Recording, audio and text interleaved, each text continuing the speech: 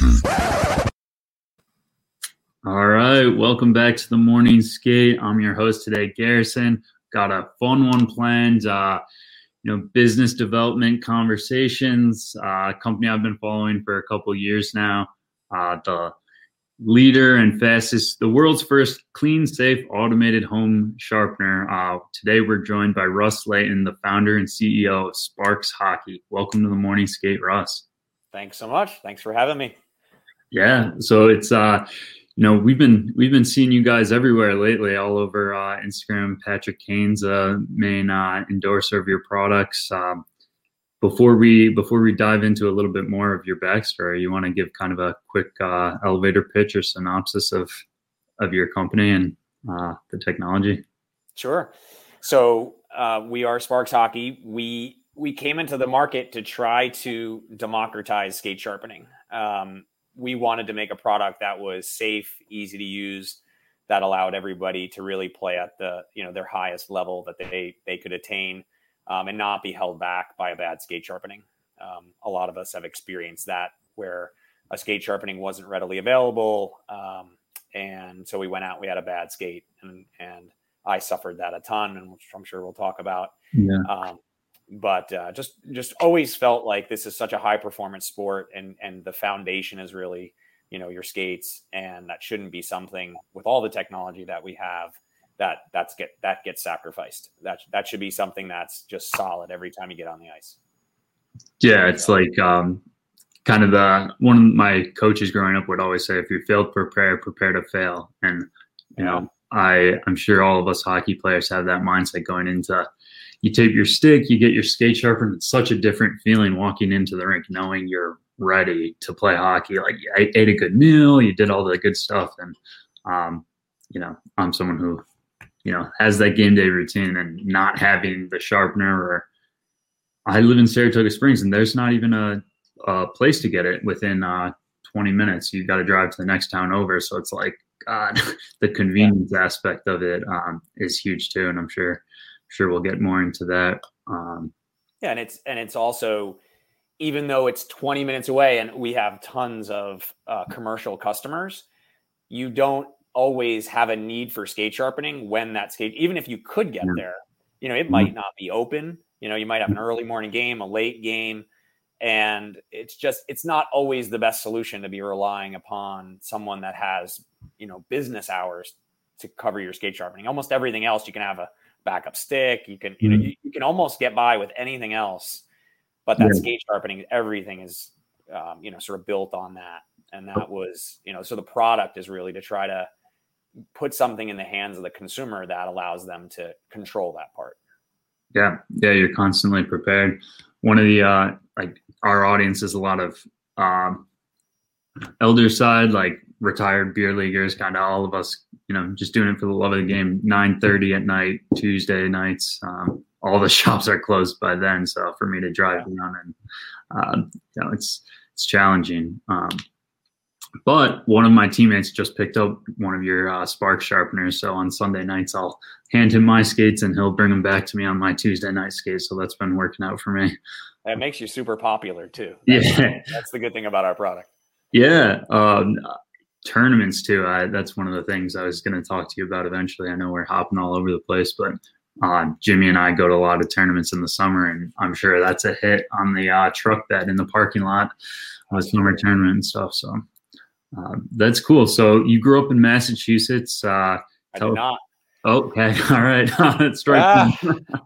So I can give you that background. So I grew up in New Jersey. Okay. In the 80s. And so that was, I don't exactly remember when the Devils came in. It might have been the late 70s, early 80s, but I was a Devils fan growing up. I grew up in a pretty urban area that didn't have a suburb of Newark, New Jersey, and we didn't have a local rink. And so I started probably about 8 years old playing street hockey. That was like a big thing in my area. Wow. You sort of had all of us that had friends and older siblings and stuff. They were like the slap shot generation, right? And so we were urban kids, dragging the Milek pads and the Milek, the balls and the sticks, and heading down to the tennis court. And we would just spend like the whole weekend playing street hockey. And so I did that for my first few years. I didn't really know, like, ice hockey was something you saw on TV. It wasn't something that anyone did. And then in middle school was when I first started skating. And I think I've heard some of your other podcasts where, people, when they describe it, like that first time when you skated, it just like something clicked. And I can't explain. I remember coming home to my mom, and I had jumped around. I had done soccer and baseball and karate and all these different sports, and all of them I just never felt really comfortable. And then I skated. And again, I'd been playing hockey for 5 years, and I went skating at public skating in Montclair, New Jersey. And I came home and I was like, I found my sport. And I had done it for like an hour. And I was like, I was so confident that it was going to be the sport for my life. And then that just started the love, middle school. I just started house league, traveling, played all through high school. But that was me, New Jersey. Yeah, so you fell in love with it, and then you decided you're just in on a team, and you would travel to that closest rink then? Yeah, so started out, nobody from my town played ice. And I actually went away to private school for high school for my first 2 years. So freshman, sophomore year, it was basically to play hockey and get educated. And it was all boys Catholic school. And I think a lot of people have this same story, but I was 2 years in and was like, this is not for me. I couldn't handle the hour bus ride. And I had a good club team. I was playing for the Devils, had a youth organization that I was playing for a club. And that was sufficient. And I went back to public school and just played club hockey through the rest of high school. Nice. How about yourself? Did you? So I played just kind of public or youth hockey, and then public high school. We came in second place in New York State my senior year. My little claim there. But my dad went to Northfield Mount Herman and kind of had that boarding school, all hockey, and he still speaks wonders about how good it was for his education as well as hockey. It was, and that's something that I probably look back and maybe regret that I had left for the hockey side, because I couldn't really take my club sport. To continue the story, is I went up going to Northeastern for undergrad, and I was not a recruit. I tried to walk onto the team unsuccessfully. There were some big boys on the team at the time, and my skill level wasn't there. My heart was there, but my skill level wasn't. Yeah, I feel like that's a lot of with this podcast and a lot of our audience. Yeah. I wanted to walk onto Brockport's team, or I think my dad messaged them, and they were like, "Nah, he didn't play juniors. He did. Tell him to go play juniors and come back even for D3." So, but love of the game. That's what it's all about. Everybody else had played at Hockey Night at Boston. I was like, "What's that?" Right. But yeah, just played adult. I actually played intramurals at Northeastern. We didn't have a club team at the time. Played in some adult leagues around Boston and like Everett and all these crazy places, Quincy. And those were some serious games with some pretty interesting characters. You're playing when you're like, at the peak of your athletic ability, like 19, 20 years old, in these night games versus a bunch of guys that are, doing manual labor all day long. And then they get me jumping out there, this young kid, college kid. And so, some pretty tough games. Then I went to graduate school on the West Coast at Stanford, and Stanford had a club team. Nice. So I got to play out there. And that was sort of like although we were a terrible club team, it was like the pinnacle of my hockey career. We had a band. Yeah. We had a band in the stands. We, traveled to games. It was it's pretty awesome. Not a lot of people get to go to Stanford, but to play hockey there as well. It's pretty Palo Alto is nice. Yeah, it's a bit of a probably one of the more struggling schools in that I think it was like the Pac-10 or something at the time. We weren't the best, but we had a lot of fun. Did you find that hard with your rigorous class schedule and playing club hockey? I did. I was married too. So it was, so I was married living in California off campus and traveling for games. So we would travel down to like UCLA and USC, like a 4 or 5 hour bus ride. And I was past my prime. And I just remember absolutely getting blown up at a USC game. I was like skating over the blue line, head down, and some kid who was probably 17 years old just absolutely just exploded me on the line. And I just remember like, the birds circling around as I'm laying there, getting back to my feet going, I'm way too old for this. Jeez. I could that moment there, right? Yeah. Just where you just realize your time has passed, Wow. So, I read kind of a interesting article about your career and kind of what led you to Sparx. So you studied mechanical engineering and sounded like you had a really successful job, but the way the article worded it, at least, was that felt like you were going through the motions. Do you want to dive into that a little bit and kind of your professional career and how that turned into Sparx? Yeah. So, going to Northeastern, I went there. I knew my chances of playing hockey were pretty low, but I wanted to study engineering. I always liked tinkering and building products and, just hacking around, mopeds and dirt bikes and stuff as a kid. So I didn't really have another direction in life. I almost became an engineer because I couldn't figure out anything else to do.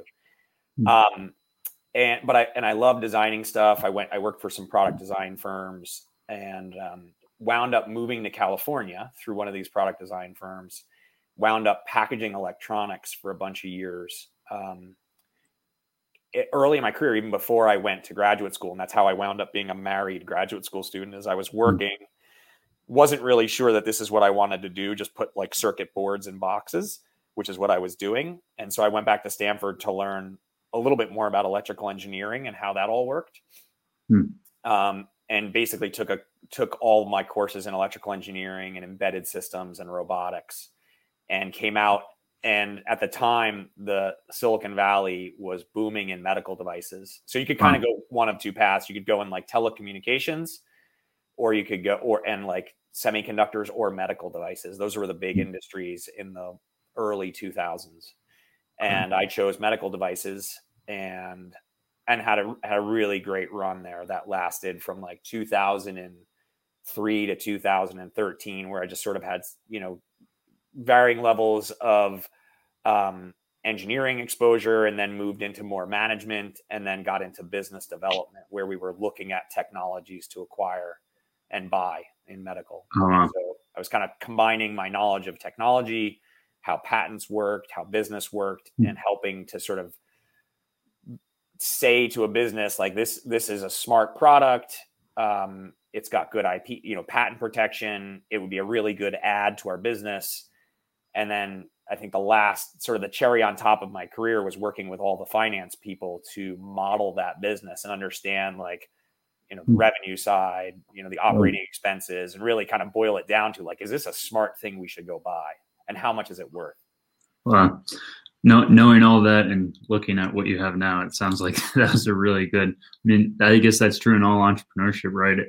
Everything leads up to what you currently do. So yeah, they say like people will say like it looks so like such a well thought out path in the rearview mirror, but at the time it kind of felt like I was bouncing around and sort of like not really sure where this was all leading, but just following my interests.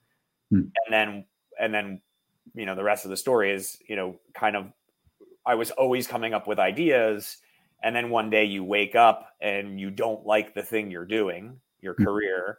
You have kids and a mortgage, and I'm a spreadsheet guy. I love kind of putting things in spreadsheets and figuring them out. And I put my life in a spreadsheet, and I was like, drag and drop. And I was like, holy cow, I'm going to be doing this till I'm 70. Like, I don't know how this ends well. Like if I just keep doing what I'm doing. Wow. And that's when I was like, I have to go start something. I've been watching other people do it for years, and what ideas do I have? And you're living in Boston at the time? Yeah, I had moved back. So we moved back from the Bay Area to Boston. still in medical devices. And then I was in medical from like 06 to 13. Yeah. So yeah, and Boston's a pretty big medical startup hub, and coming from Silicon Valley, I'm sure you met a lot of startup founders that did the same thing, right? Yeah, that's actually, I think one of the challenges is hardware businesses. So I'm a mechanical engineer at heart. I like to build product. There aren't a lot of consumer product businesses in the Boston area. It is a lot of medical. Medical is a very lucrative business to be in, right? The margins are really high in medical. So the whole world wants to be there. Designers, manufacturers, everybody wants to be in medical. And so it squeezes out hardware. And a lot of hardware stuff winds up either overseas, some of it's still in the Bay Area. But so being here and wanting to do product was sort of like the black sheep. Like not many people leave medical to go into making consumer products. It's kind of going backwards. Yeah, I see what you mean there. You're kind of at the you can't do better than medical in making physical products. Okay. But you have to love what you're doing, and I didn't love what I was doing. I think it's a very noble thing to do, is design products that help people and save lives and keep people healthy. But it wasn't something that like got me out of bed every morning, So did you go ahead and just quit your job, or did you have some kind of did you start working and ideating Sparx before you took that leap? Yeah, definitely did that. So probably a year before I left full time for Sparx, or maybe even 2 years. 2 years before I had the notebook out and was like, okay, what are all the ideas I have? And I was pushing the ideas through that same rigorous thought process that we would use in the company I was working for to decide whether or not we would acquire something. I would take each of these ideas and model it out. And it would be, a multi-day investment of time to say, okay, what do the products look like? What are the margins? What are the operating expenses? How does it scale? Is there a business here? And every time it'd be like, nope, it's too small. It's too small. It's too small. Just wouldn't sustain what I want to achieve in life. And then the skate sharpener, which was sort of like it definitely wasn't the first thing I wanted to do, because I knew the hockey market was smaller. And just on face value, you're like, oh, it's a skate sharpener. It's a very small market, a very small subset of a small market. And so it was one of the later on things that I worked on, but there was really no other way to solve this problem of skate sharpening. Like, there were so many reasons why mail order skate sharpening, which was one of my first ideas, like the ability to take your skate blades and put them in a sleeve, like Netflix. Yeah. Netflix. Netflix. Yep. In the early days, where you would drop a CD in the mail. Yeah. I was like, oh, Netflix is completely online now. But at the time, it used to be something you mailed away. So I was like, oh, we'll put skate blades in the mail and ship them around, and we'll have all these centralized locations. And that didn't work. And then I sort of threw away the skate sharpening idea for a couple of years, until I was like, well, what if we build a sharpener? And why didn't it work? Yes. So the reason why it doesn't work is all of the equipment you need to purchase, the people you need to hire, and the cost of shipping the product around. It turned into like, and some people are trying to do this, but it turns it into like a $30 skate sharpening or a $25 skate sharpening. That's only marginally more convenient than if you just brought them to the store. Like, if I have to take my blades and put them in a sleeve and put them in a mail and ship them out and get them back, like, it's still not 5 a.m. I have bad blades. I can sharpen them in 5 minutes before I leave for a game. And where the light bulb went off is I bought a Wissota skate sharpener back in 2012, and I had it in my garage, and I was sharpening my own skates. And that was the aha moment of, I knew the mail order thing didn't seem to work. I didn't think I could convince people to pay $15 to $25 to ship their skate blades away. And at the time, we actually didn't have the Bauer trigger yet. So it required the infrastructure of switching everybody's skate blades, right? And that's the thing. You'd have to have two you'd have to have two sets. You'd have to have two sets. And like, it just was like, it was just not the right answer. And then I bought the Wissota, the manual machine, and I started sharpening my skates. And it was like the heavens opened up, the clouds parted. I actually ran upstairs. I still remember the story. And I like woke my wife up at like 2:00 in the morning because when I bought the Wissota, it came with a VCR tape that you had to watch. It was called The Art of Sharpening or something like that.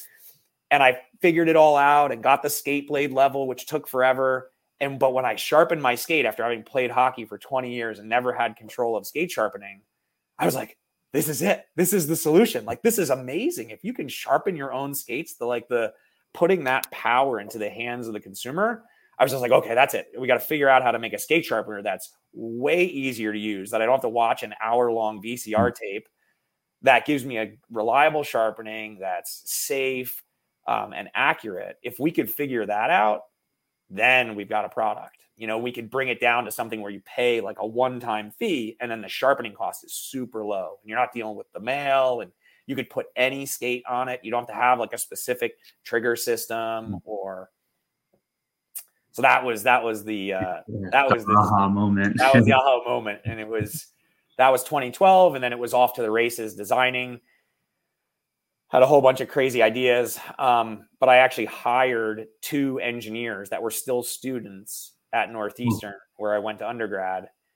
And for anybody that's ever thinking about doing anything entrepreneurial related, that was the move that turned it from like something that was kind of serious, but it probably never would have went anywhere. Like the instant I put like skin in the game and started paying people to do work so that it all changed. Like progress started happening. I could still keep my day job because there was no way I was going to afford like my mortgage and everything else with this, this hobby on the side. You're paying 2 other people while you have your day job. Wow. Yeah, it was all in. I mean, it was, but it was like, I put a little bit of money aside and said, if I blow through this and I get nowhere, at least I tried. Mm-hmm. So, but then just progress started happening, and I happened on a couple of people that were pretty smart, and we clicked, and all the technology was there for us. At the time, 3D printing, CAD was readily available, and that's awesome. Did you kind of, when you first were standing in front of your Wissota, the big ones, were you envisioning your I don't know, what is it, 3 feet wide by 2 feet, kind of compact? It's almost like Apple, kind of the aesthetics of your machine. No, we weren't. I started out before I even hired people. I thought the solution was going to be an app. I thought it was going to be an app that you mounted on the skate blade. I thought there was going to be a holder for the skate that you put a phone into, and it would provide all of the alignment of the skate. Because that's really, if you think about what makes a skate sharpening and what's the problem that you have to solve. First and foremost, you have to line the skate up with the wheel perfectly. Like the skate has to be not tipped, and it has to be lined center to center. That grinding wheel has to be centered on the blade, or your skate sharpening is not worth anything. And so I thought we could accomplish all of that centering and alignment with some kind of app. And so in the beginning, I was playing around with like phone mounts for a skate holder. Wow. And that wasn't, there was yet a whole slew of other things we had to solve, like pressure between the skate blade and the wheel, translation speed, handling the heel and the toe. There were still so many variables that the phone wasn't going to solve, that we then made the leap to say, okay, well, this is actually going to be a skate sharpener. Like it has to do everything. Yeah. So were you thinking kind of a, not cheaper, but were you thinking kind of more of a readily available, like lower price bracket at first? Like if it wasn't going to be a sharpener, if it was just going to be like you put your phone in and it's kind of like a quick fixer. That's I think what I thought. I almost didn't know back then. It was almost like I was just start down a path of a solution and then run into problems that were insurmountable with that solution. I remember pitching to some of my early investors, and they would ask you, like, how do you know you're going to be successful at this? And my answer, honestly, because I know I'd been working on it for a while and I didn't have a solution, but I knew that if I did anything, it would advance this area of technology light years ahead of where it was. Like the skate sharpener, that manual skate sharpener, the Wasoda, great company, nice North American company. Yeah. That thing is an antique. It looks no different today than it did for 4 generations ago, right? So I knew that anything I did, if I accomplished anything, it would be a huge leap. And so that was my answer in the beginning. Like, I don't know what it's going to look like, but I've already made huge progress and I've done nothing. I haven't even accomplished what I want to accomplish yet. And I've already made huge strides. Yeah. And so originally it was like, I was actually thinking there's a company called Dupliskate, which has it has a vertical mounted skate. And I had it like a radial arm saw where you'd go back and forth. And at the time we were just trying to figure out skate sharpening and the rotation of the wheel and the pressure and what goes into a skate sharpening. There's a lot of ingredients that, don't burn the blade, but remove steel. And so there's just so many ingredients that we were just stumbling around figuring out at the same time in the background, like, okay, well, that doesn't solve it. That doesn't solve it. We kept having to like pull in various aspects. Like, okay, we got to hold the skate. Okay, we have to control the pressure. Okay, now we have to control the translation speed.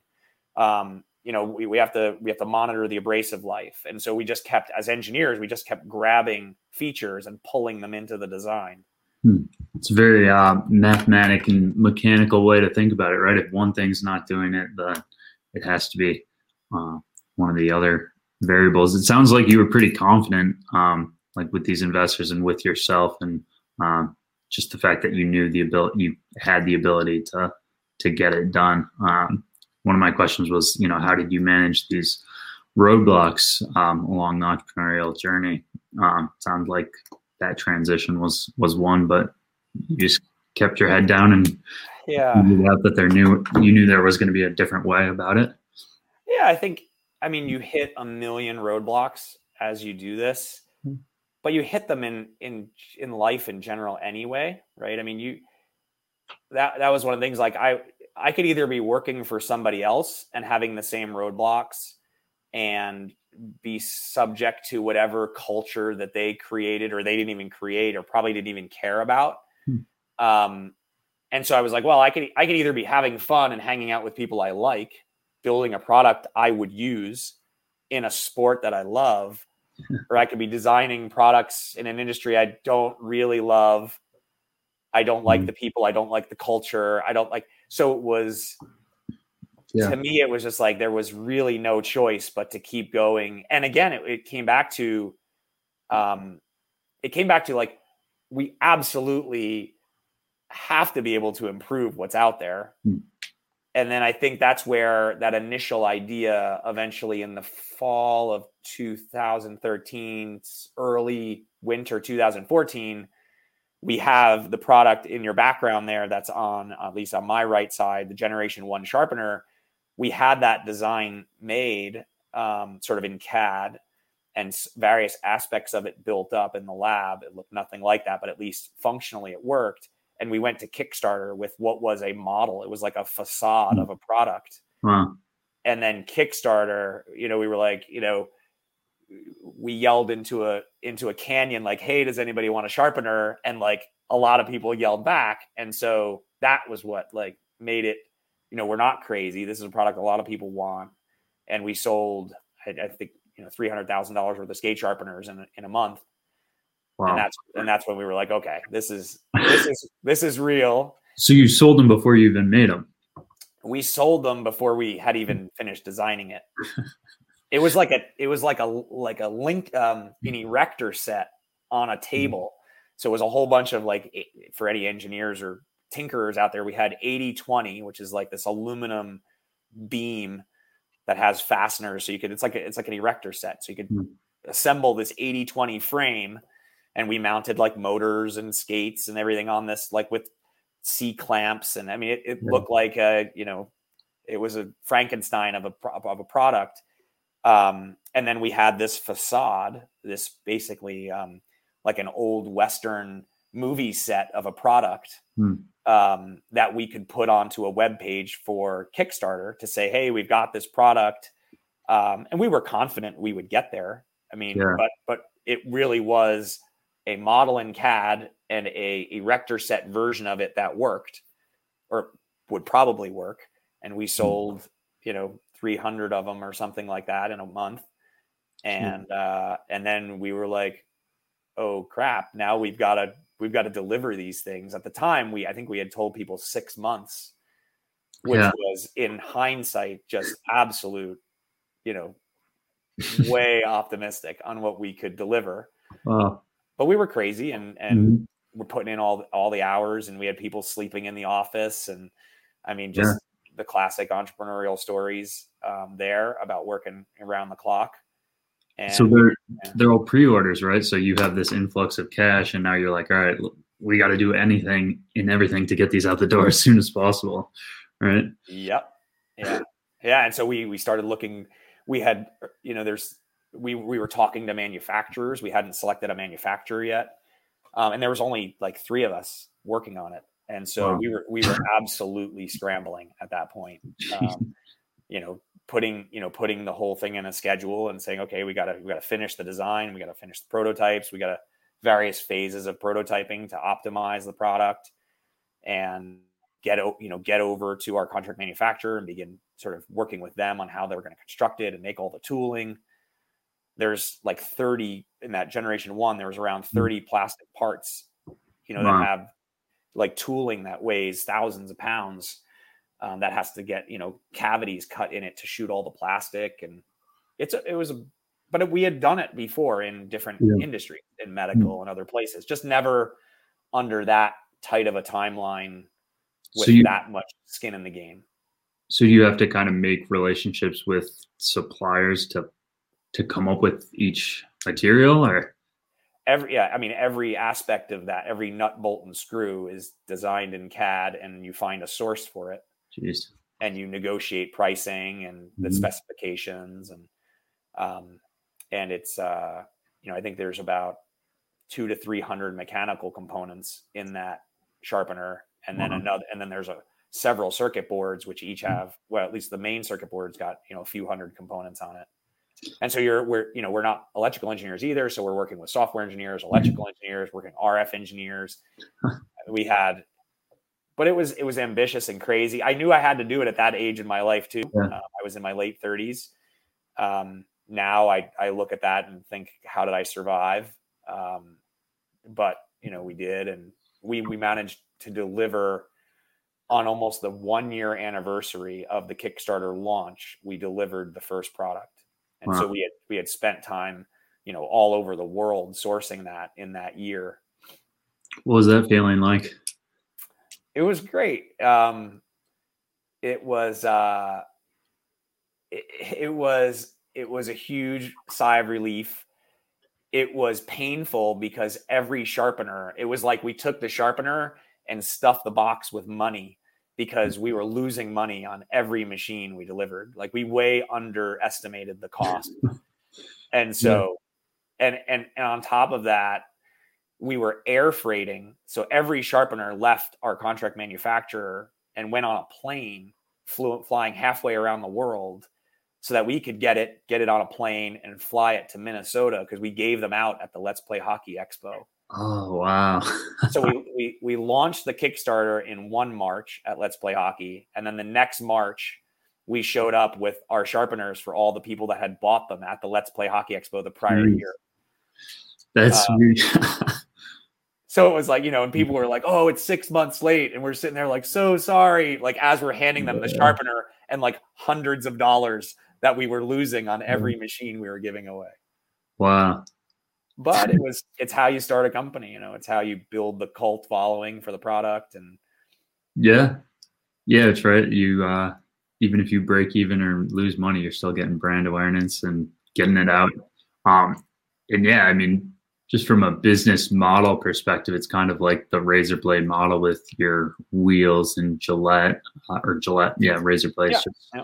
As far as your different wheels, you get them out to, you get as many out there, and then sell the wheels as well.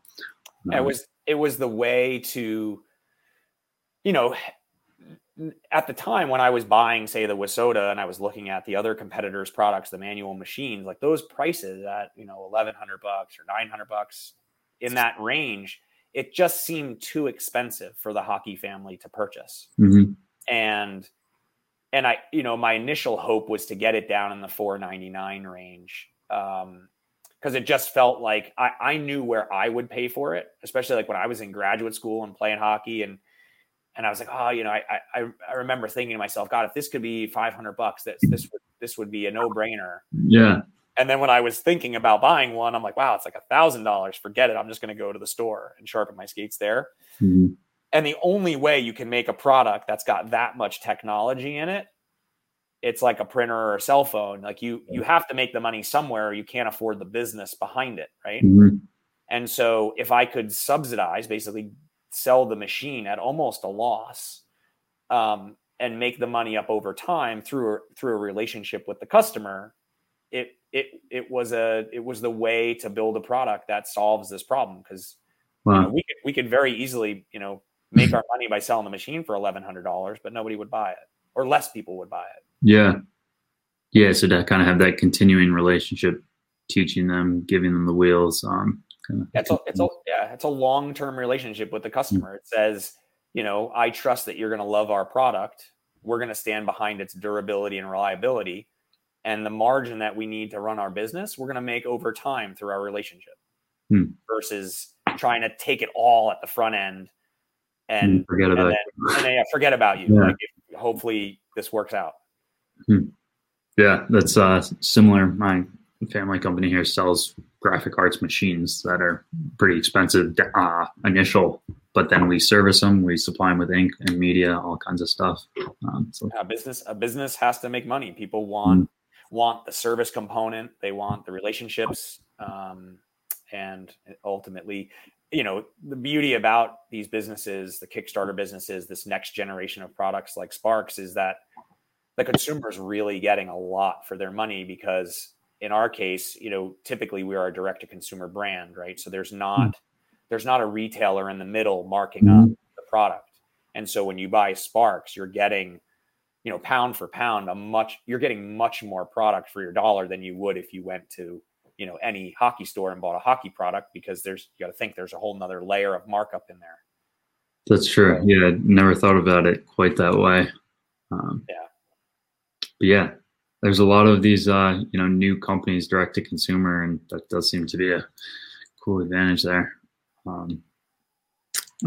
But yeah, so you do the Kickstarter, you get your first couple of years. What's it been like since then, and kind of the first couple of years leading up until now? So it's been quite exciting. So we're growing super fast as a company. COVID's actually pushed us along. A lot of companies, I think, are feeling this tailwind.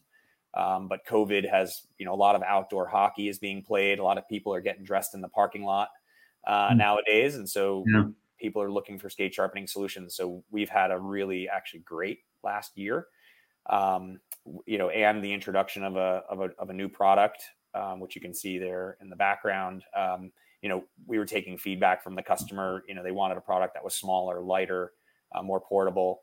And so we spent basically from the time that we released Gen 1, we had been spending that time, a couple of years actually, rethinking the product and how do we keep all the things that we know and love about Gen 1 and that work really well, and bring them into Gen 2, but in a much better package. And that's been a huge hit. So that released in August of 2020, and we have really not been able to keep up. Unfortunately, we're doing the best we can. So any customers out there that are waiting, trust me, we've got our entire team working really hard to get as much product as we can.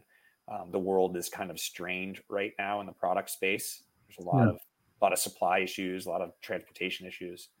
But we did, as you mentioned before, we signed a deal with Patrick Kane, which was pretty darn cool. Got to get out on the ice with him.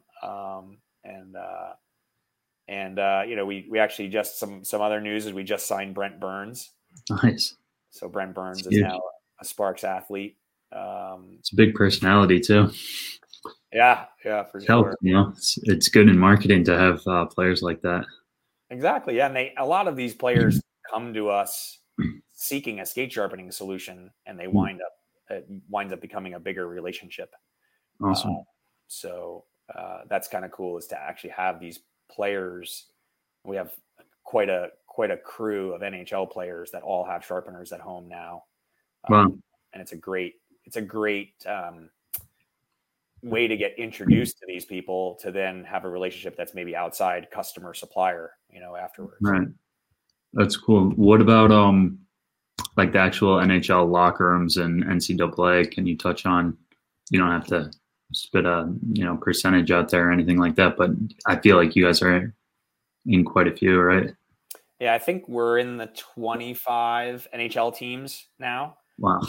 That actually, which is kind of like a funny quick backstory there, is we got into the NHL far faster than we did in the college ranks. The NHL teams, the nice thing about them is the equipment managers are really always looking to push the envelope on technology, Cool. to basically be able to provide that to the player, and make their lives easier. These guys, it's a really hard job that they have. Often underappreciated, overworked kind of folks. And so with Sparx, they're able to do their job a little bit more efficiently, less sort of wear and tear on their bodies. They're not like hunched over skate sharpening machines, manual skate sharpening machines all day long. Wow. So when we first introduced the Sparx sharpener, I think in that would have been 2015 at the NHL show, I think, which was in Orlando at the time. We had, that's the machine on the right, the older machine, the Gen 1, we had, some of the real big thought leaders in the NHL, equipment managers, stop by our booth and actually sharpen blades on them, and then, do their jeweler-like inspection of the blade that came off of it. And it was really cool because we had one individual in particular that was inspecting the blade, and he was just he was known as the guy, like, if this person likes it, like, you're all set. And so there was this crowd of equipment managers around while this one equipment manager is inspecting the blade, and he's looking at it. You could like hear a pin drop in the room. And then he like looked up and he kind of nodded and he's like, it looks good. Like, I'll take one, and then it just went like gangbusters from there. It went, we probably had, of the 25, we might've had 10 teams in a couple months. And then it just kept rolling out from there. Jeez, that's really cool. Was that process of like actually getting or being able to go to the NHL show or like get a product to be used in the NHL hard? I know we've had like stick companies on before that need their conditional approval, and the one particular Elevate Hockey has a curved stick, and they're still working to get into that. Yeah, no, I think the sharpening space might have been unique in that regard, and that we're sort of back office. So we were able to get in. We don't have the same kind of, we don't have to make payments to the NHL for our product to be visible. Right. There's no like blacking out of our logos or anything. I see. Yeah. That has to happen with some of the other companies. So we had a fairly easy run to get in. And then what we did also is we would do a podium presentation every year for the show as well, because we're doing a lot of research on our end in terms of sharpening technology, blade technology, and we would present the findings of our research to 200 equipment managers from around the country. Wow. Around North America, actually. And that was really well received. Like, we would get feedback that said, "Oh, I had no idea that," or that's why that's happening. There were some nuances to skate sharpening that are that perplex equipment managers, will say, where they sharpen one brand of skates and they get one result, and then they sharpen a different brand of skates on the exact same setup and get different results. And that was something we kept hearing about in terms of the evenness of the skate sharpening. And we would see the same exact problem and we couldn't figure it out. And so we sort of set about to really get to the bottom of that mystery. And so we did so over, in between two meetings, and then we presented our findings at one of the meetings, and we had tons of equipment managers coming up to us and say like, "Oh, can I get a copy of that report? That's amazing. I've been wondering about that phenomenon for 10 years." Like Wow. So. Yeah. I mean, like we talked about earlier, for guys like us, it's important, our youth hockey players, but the pinnacle, the NHL players, to be trusting it and skating on it, that's huge. And talk about being picky and knowing what edge is when it's different. I'm sure those guys are like crazy. So fine tuned, right? Yeah. So real quick, I do have my skate up here. So I worked at Dick's Sporting Goods in like 2014, and funny quick story, like the older gentleman I worked with would literally just send skates out the door. Sometimes it would be like Christmas time. He'd be like, sharpen them. But I was in team sports and I did use their sharpener. That's my limited skate sharpening experience. But do you want you sharpen for Dick's? A couple months. Yeah. Yeah. They're a big customer of ours now. So that, nice. Yeah. I was going to ask that. It makes a lot of sense to have a machine doing the work versus a young kid like me. But like they gave me no training, zero training at all on it. So I mean, I don't want to make this just all a plug for Sparx, but that is the plug to somebody like a Dick's Sporting Goods or any store, is that you could take someone who's a novice, right, and in 5 minutes train them to be. I mean, you're not doing any different skate sharpening than 25 NHL teams that are using our product. It's the exact same skate sharpening because the machine's doing everything. Yeah, and not to completely dumb it down, but I feel like an 8-year-old could probably figure out the buttons on it. And many, many thousands are. Yeah. So, it's not an entirely complex science, skate sharpening. It's constant pressure. It's constant translation speed. It's a robust abrasive that doesn't clog up. There's some secrets. We have patents around how you align the steel, but it's something that a machine does really well. It's something that it's a lot of constants that you want to have in place for skate sharpening, and a human, unfortunately, doesn't do it very well. Yeah. I mean, the classic one that everybody can relate to is the banana blade, where the heel and the toe are over sharpened and they're pulled way back. Okay. If you've ever seen that, where a skate, the heel and the toe will be way over sharpened, and that's because the manual skate sharpener, when they get to the end, they have to slow down in order to change direction again, or slow down because different people have different styles. Some people do the back and the forth. Some people just do passes in one direction. Yeah. But either way, you're almost always dwelling a little longer on the heel and the toe, where you start and where you finish, than you are in the center section of the blade. And if you've got the same pressure and more time, you're going to remove more material. And that's what causes the banana blade effect. And if you're into profiling, so if you're putting a profile on your steel, any of that inconsistency in translation speed wrecks the profile. And so one of the things that's beautiful about Sparx is it doesn't spend any less time in the middle than it does on the ends or more. So we're removing the exact same amount of material on the heel as in the center of the blade as the toe. Yeah. So so I just got a profile on my skates for the first time. My friend works at Pure Hockey. I'm a up and down, kind of on my toes, faster cutter. I do the 3/8 sharpening. So I think he. 3/8 radius or 3/8. Wow. Okay. Well, I mean, 3/8 radius is really sharp. Yeah. Enlighten me. I'm 170 pounds, 5'11", and like to play a fast on my toes, quick game. Yeah. So I'm virtually the same. I'm 5'11", used to be 170. COVID made me 180.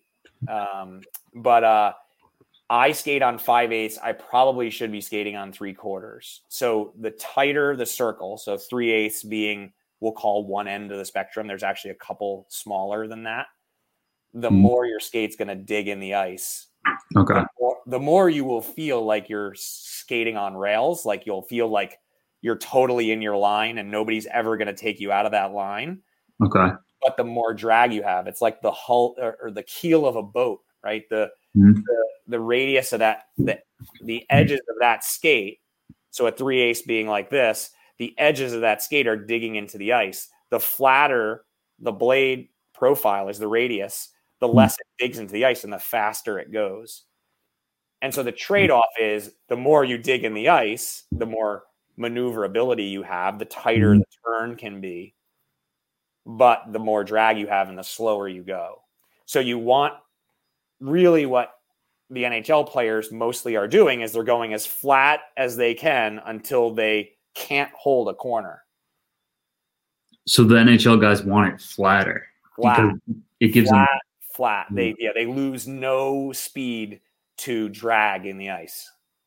Interesting. And so you'll have skaters at like a 1 inch or a 1 1/4.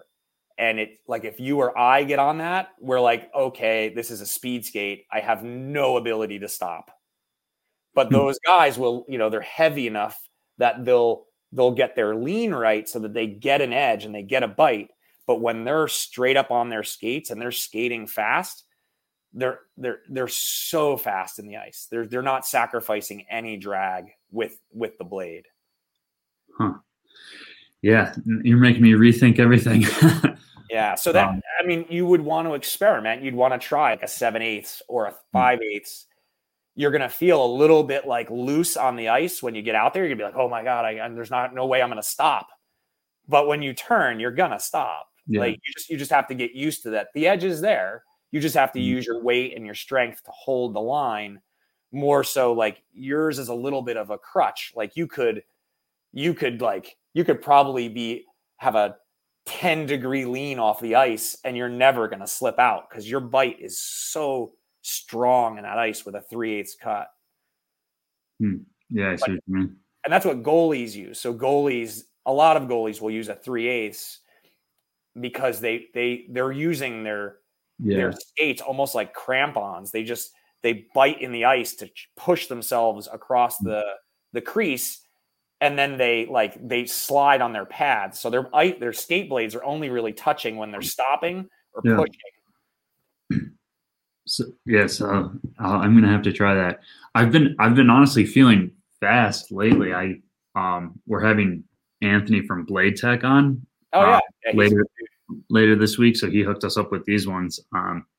So I don't know if you want to touch on just the quality of the blade because I've always had just basic, the whatever comes with the Bowers. So so I mean the big thing about blades from our perspective is the flatter the blade, the better. Flat being hold on, let me grab a blade.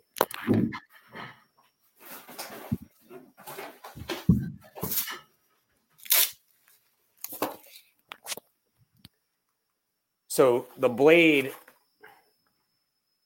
there's some Sparx engraved blades there. So the blade in this direction, this side here, this flatness, you want that as flat as possible, so that when it's grabbed by the skate clamp or it's grabbed by the edge checker, when you're checking the edge, that you get an accurate reading of the levelness of the skate blade. Right. Okay. Some blades, we'll leave them, anonymous. Some blades are of lower quality where the blade is actually stamped out instead of laser cut. So some blades, they actually cut the profile out with a laser. And so there will be no pinching of the material where the edges are. So some blades, the edges are actually pinched such that they bevel like towards the top where you're sharpening. And that will cause the skate sharpener to misread the skate sharpening. And so flatness is key. And some blade manufacturers, the way they produce blades is to laser cut them. And the laser cut blades tend to be more flat. That was actually the takeaway message that we left with the NHL equipment managers that year, which is we studied 15 different blade manufacturers. And here's the profile, what these look like in this direction, So some have a really big sort of drop off where you get close to where it gets sharpened. And that was what was causing the equipment managers to be confused because they would sharpen one skate blade and it would measure perfectly level. then they'd sharpen another skate blade and it would be off. And the reason is because the skate blade had a bevel to it and their edge checker was throwing off the reading. And so then what would happen was the equipment manager would sometimes go adjust the machine to make the beveled edge skate blade actually look straight. Yeah. They were throwing it off. They were actually putting out an uneven or unlevel blade because the blade was actually sort of beveled at the edges. Jeez. So yeah, and then there's a lot of the rest of it is vanity, so you have a lot of blades that have the coatings and people like those. They sometimes tend to be harder to sharpen, sometimes easier to sharpen. Is the actual strength of the material? I really don't know too much about steel. It's something that players you kind of just take for granted. You don't think about, which is why I'm excited that I got my first, aftermarket steel, I guess. So. Yeah, I mean, I think the Blade Tech guys make a really good product. I'm actually not sure. I think the origin of their product, you'll have to figure that out. I think they may be working with Bauer to get their steel. But Step is a really solid product. It's pretty well known in the industry. I think the aftermarket guys tend to spend or had historically spent more money on their blade steel. I think CCM and Bauer are both stepping up their game because they want to own that market as well. But I mean, if you're buying expensive skates and you're buying expensive steel, you're typically getting a good product. Yeah. The coated steels, like the black steel, the black steels tend to sharpen a little bit easier because the burr tends to not hold. So there'll be a burr sometimes that you'll feel in sharpening. And the black steel that has that really hard coating, the burr will actually fracture off as it's sharpening. And so you kind of get a pretty nice sharpening right out of the gate without doing much deburring on the black steels. Nice. Yeah. And then, I mean, you touched on kind of how expensive skates are nowadays. Have you noticed that in the past 5 years, or just, skates used to be $300, $400, $500. Now they're up to over $1,000, some of them, right? Yeah. So, I'm sure if you're making that kind of investment, or if you're at a AAA junior level or something where you're a hockey dad that has 3 kids that you just dropped $1,500 on skates or a couple pairs or whatever, it makes a lot of sense for the Sparx investment. I think so. I'm interested in a lot of sports. I'm also a big gear guy, just everywhere, being the engineer and the product lover.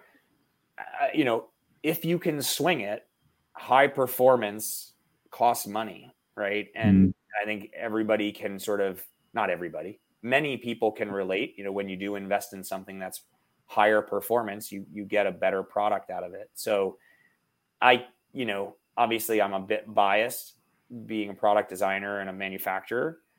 There's a lot of technology in skates these days. This isn't your grandfather's Oldsmobile kind of thing, right? Yeah.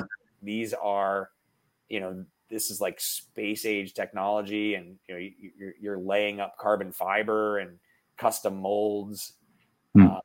Just the technology that's going into all of our products, the sticks. Yeah.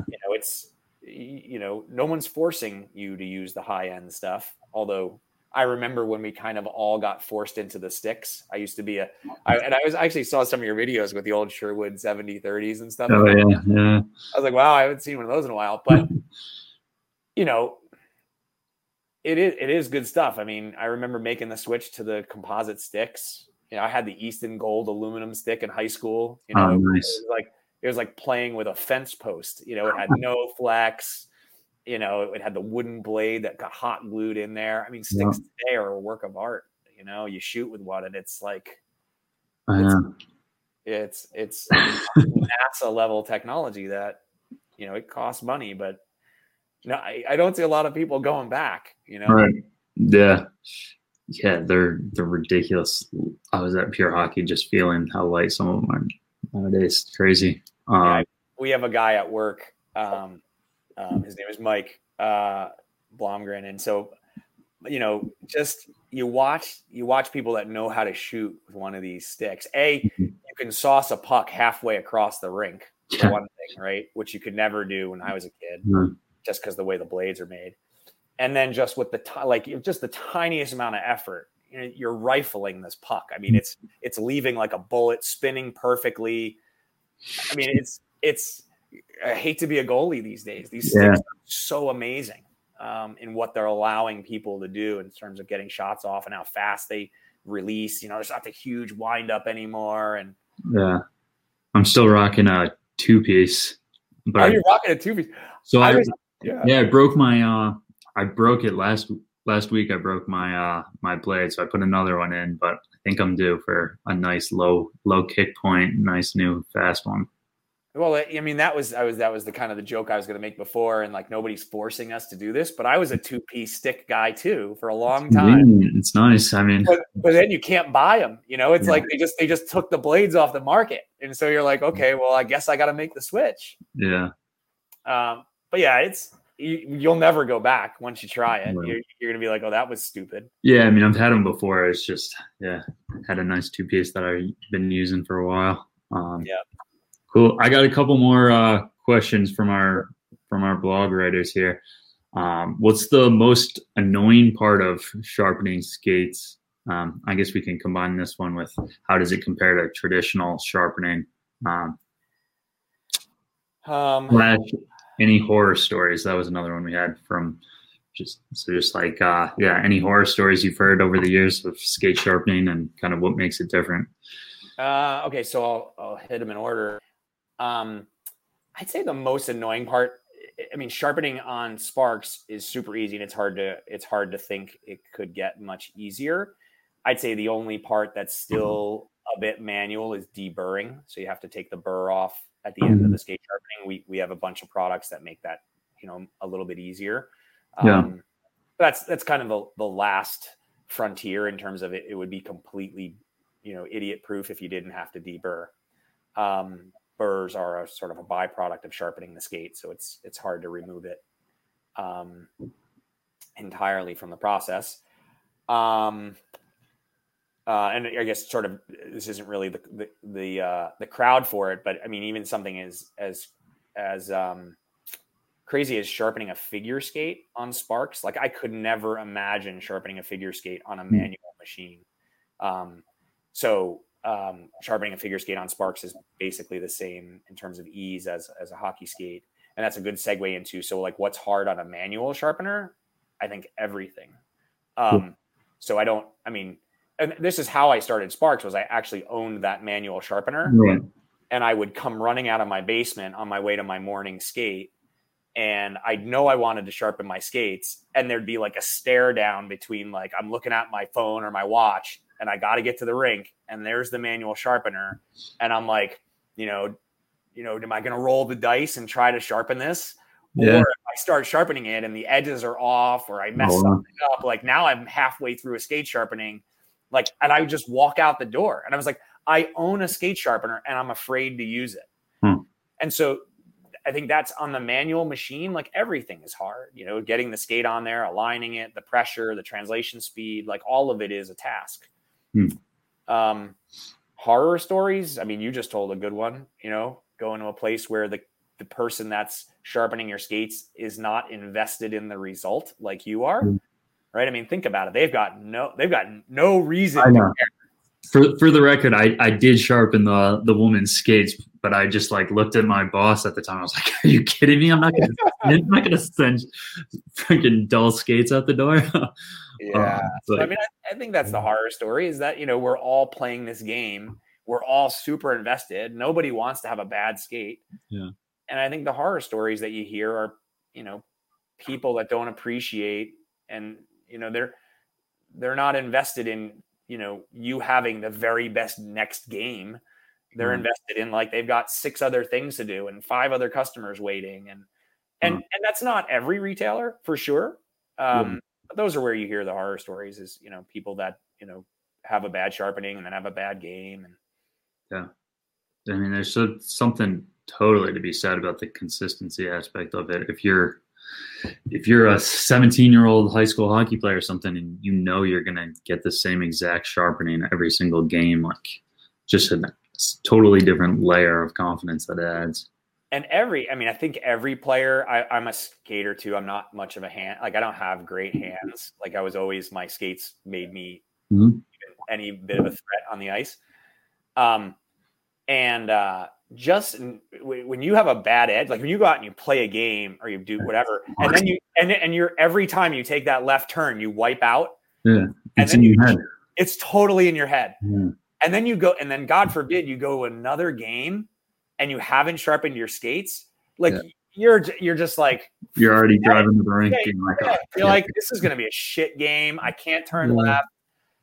Like, and you see the panic in people's eyes. I mean, now we have the removable blades. I'll see like on the bench in men's league, like a guy be like, everybody's like, hey, Russ, do you have it? What size are your skate blades? Because I got more in my bag, Yeah. And you see the panic in people, like, I can't play if somebody doesn't have another set of blades for me.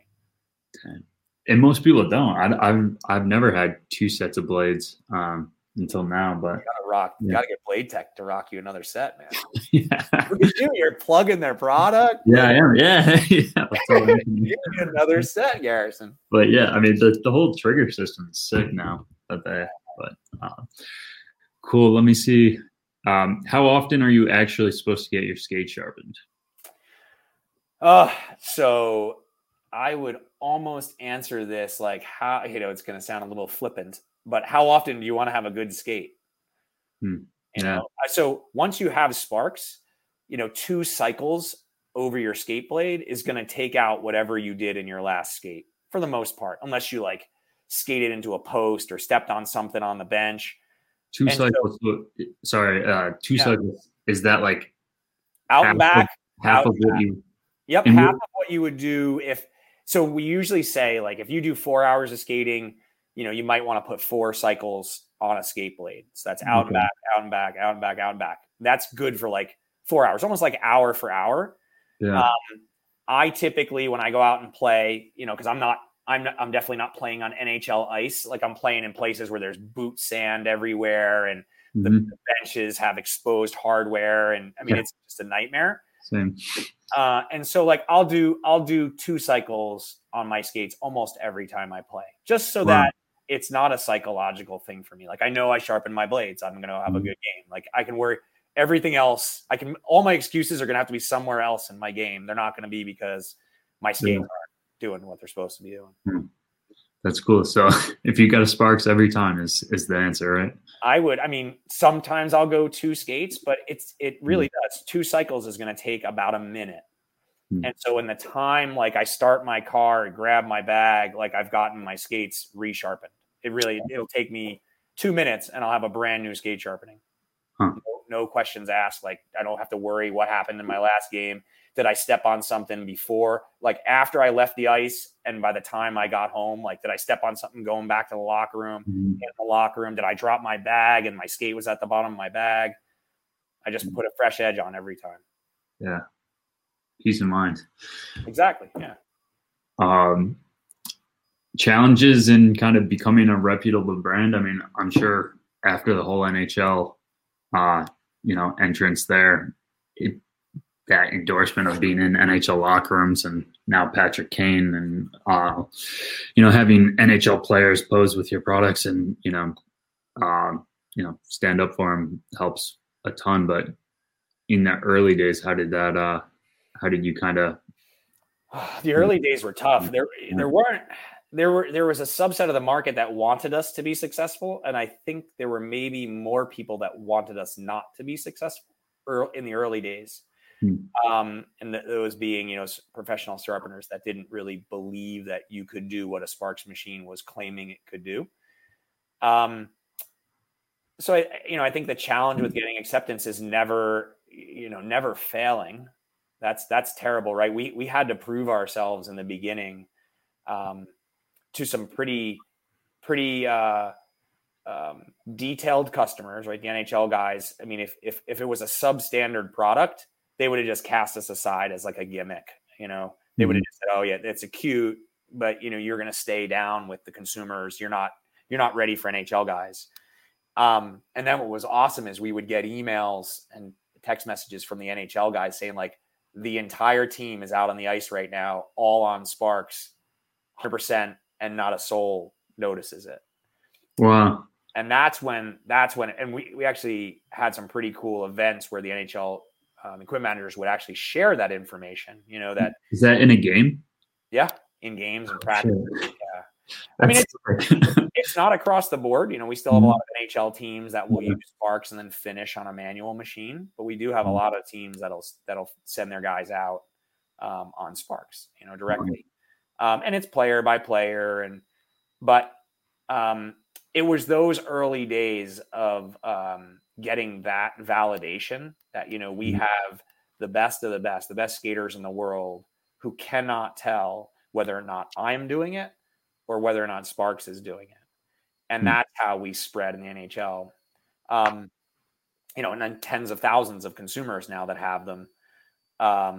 You know, that's validation in itself. And we're kind of seeing a little bit of the tipping point this year where there's enough of these out in the world that, you know, we're no longer, it's no longer a question like, does that product work? I don't think anybody's really, I mean, I could be wrong, but I think a lot of people are like, well, it must work. It's been around for a while.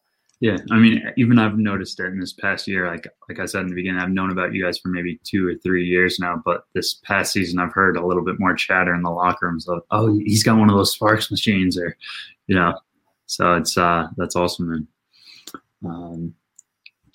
Any kind of real oh shit moment where you're like, oh my God, this is it. I'm really onto it.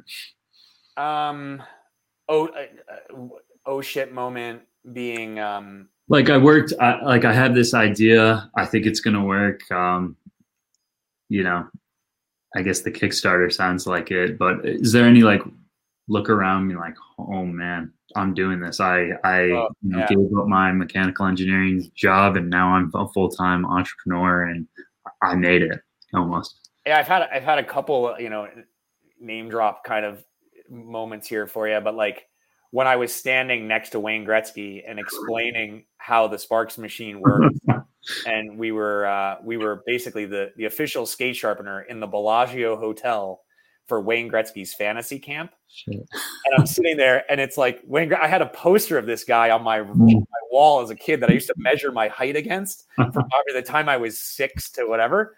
Yeah. And I'm like, and I remember having the moment where I'm like, don't you know me? Like I know who you, like, it was such a familiar face. You couldn't believe that this person knows nothing about you, but it was like that. And then I had another one where I, you know, got to spend, you know, an hour or two with Bobby Orr. Wow. And sort of explain the machine to him and, you know, talk him through it and what we were trying to do in the very early days, like pre-Kickstarter. Wow. And and then obviously, you know, being able to be at a video shoot with Patrick Kane and him ask me, like, I've got Patrick Kane asking me my story. Like, so how did you do this? You know? And, wow. And Patrick Kane's like larger than life, but in real life, he's actually not a gigantic dude, you know? I mean, he's a monster strong. Yeah. Oh my, you're Patrick Kane, you know? And so all those moments are like pinch yourself moments, like, holy cow, like this thing has really taken me to places like I would have never predicted. I actually was on a phone call with Mark Messier a couple of weeks ago, and you're like, 6 or 7 Stanley Cups. I'm like, you're like number 3 on the top 100 hockey players in history. Huh. Here we are shooting the shit, you know? It's been a cool ride. That's incredible. What last question? What would be a kind of a piece of advice you'd have to someone like myself in the young 20s, or any of the guys that, you know, write or work with us? Anybody thinking about starting a brand in hockey and a consumer brand in hockey? You made it. Doesn't have to be both, but you're part of the funnel of hockey. I mean, I think, you know, a big key for me, I mentioned it before, was like putting skin in the game and starting. Like once you, like I didn't start this till I was probably 38 or something, or 37. And I spent a lot of time, which was good because I gained experience in doing so. But I spent a lot of time like, am I going to be able to do it? Like, how am I going to figure out how to do this? Like, am I going to be successful at this? Like, should I do it? I don't really like what I'm like, just so much questioning. And then once I started doing, and I had like money invested, it almost took on a life of its own that I couldn't get out of the way of it. And it was almost like being in the casino and being like way up and then starting to come down. And you're like, well, I was invested. I was going to lose it all or I was going to be successful. But before like jumping in and just saying like, let's just see what happens, I just questioned myself for so long. And then the other one is like, if you can swing it, like hire people. Like if one of the things you're trying to figure out is how do I, in my case, I had 2 kids, a mortgage. Like, how am I going to go start a company? I should have done this when I was 23. I just went and hired people and it was crazy at the time. It was real lunacy, but it was my retirement. I was either going to spend it when I was 70 and hate the next 25 years of my life, or I was going to spend it now and potentially change those 25 years.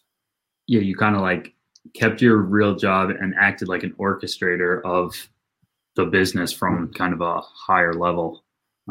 So that you had the manpower. Like right now, even just with this and a couple of different things I'm doing, it's like it's getting to be a lot with how much this is going there. And if you have that not everybody can be an entrepreneur. So like whenever you hear those like podcasts and they're like, Gary V riling up everybody, like everybody can do it. I honestly don't think everybody can do it. But a lot of people can. And a lot of things that are holding people back is sort of like the fear of the unknown and how am I going to do it? And the older you get, the harder it's going to be. And one of my mentors once told me when I was sort of having these questions, he's like, what do you have to lose? Like if it fails, just go back to doing what you're doing now that you don't like. Like, and that was like it was like such a huge like thought process. Cause I was thinking like, oh, I've got this job and they pay me and they got health insurance. It's like quit your job, go full time. And if it fails, just go get a similar job that you don't like. Like there's lots of those jobs. Yeah. And that was like, whoa, that's like deep thought. Like, wow, you're right. Why am I holding so firmly onto this thing that's like not as cool as this other thing that I'm passionate about? That's probably going to be far more successful if I take the leap. Wow. And you kind of said it just opened its way. Once you committed, things just started happening. Yeah. And then you have, once I had those guys working for me, those young college kids, it was like, I sort of promised them a vision and I'm like, oh, I don't want to let them down. And then I had money in it. Well, I don't want to waste all that money. And then like, I started telling people about it. I'm like, well, it's like signing up for a road race, Yeah. Like you could talk all you want about the 10K or the marathon, but when you register and you got that like email that says you just paid $35 to get a t-shirt, you're like, oh shit, I might as well train. Yeah. And then day leads after day and you wind up at the race, So I think you got to register. You got to put skin in the game and just jump in. Yeah, that's great advice. Cool. Well, any future plans for Sparx or anything you want to get into or, So we're going to try to get to Canada and be a presence, a physical presence in Canada. Right now, we do everything from the US. Where we have a lot of customers in Canada, so we want to reach them more directly. Nice. We just launched a French language site for all our friends in Montreal. So that was took way longer than it should have. Yeah. Going to Europe soon as well, probably in a more direct way than we are today. And, we've got a lot of engineering talent and marketing talent. So we continue to kick around a lot of cool new hockey ideas. We can't really dive into those today, but I'd say follow Sparx and you're going to see some pretty exciting news in the next couple of years. That's probably it. Nice. Yeah, I got the little Sparx ticker here. Oh, nice. Yeah, it's been painted there. Thank you for that. Yeah, cool. So yeah, guys, check out Sparx Hockey. It's at Sparx, Sparx Hockey, sparxhockey.com. What's kind of the best way for if somebody listens to this podcast and they're pretty serious about checking it out, and purchasing one, you just recommend kind of watching the videos on your site, or? Yeah, so we have a ton of videos on our site, a lot of YouTube stuff. Chris Kabui from Hockey Tutorial just did a nice cover of our new machine, so check that out. Nice. We sell at Letterman's in Minnesota, and then we sell at New England Sports Center in Massachusetts, so you could always check out the machines in person there.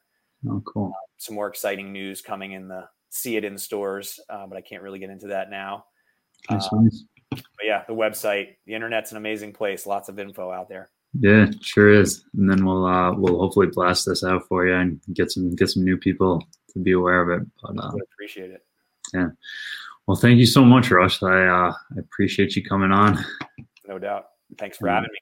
Yeah, totally. Guys, check out Sparx Hockey. That was episode of the Morning Skate. See ya.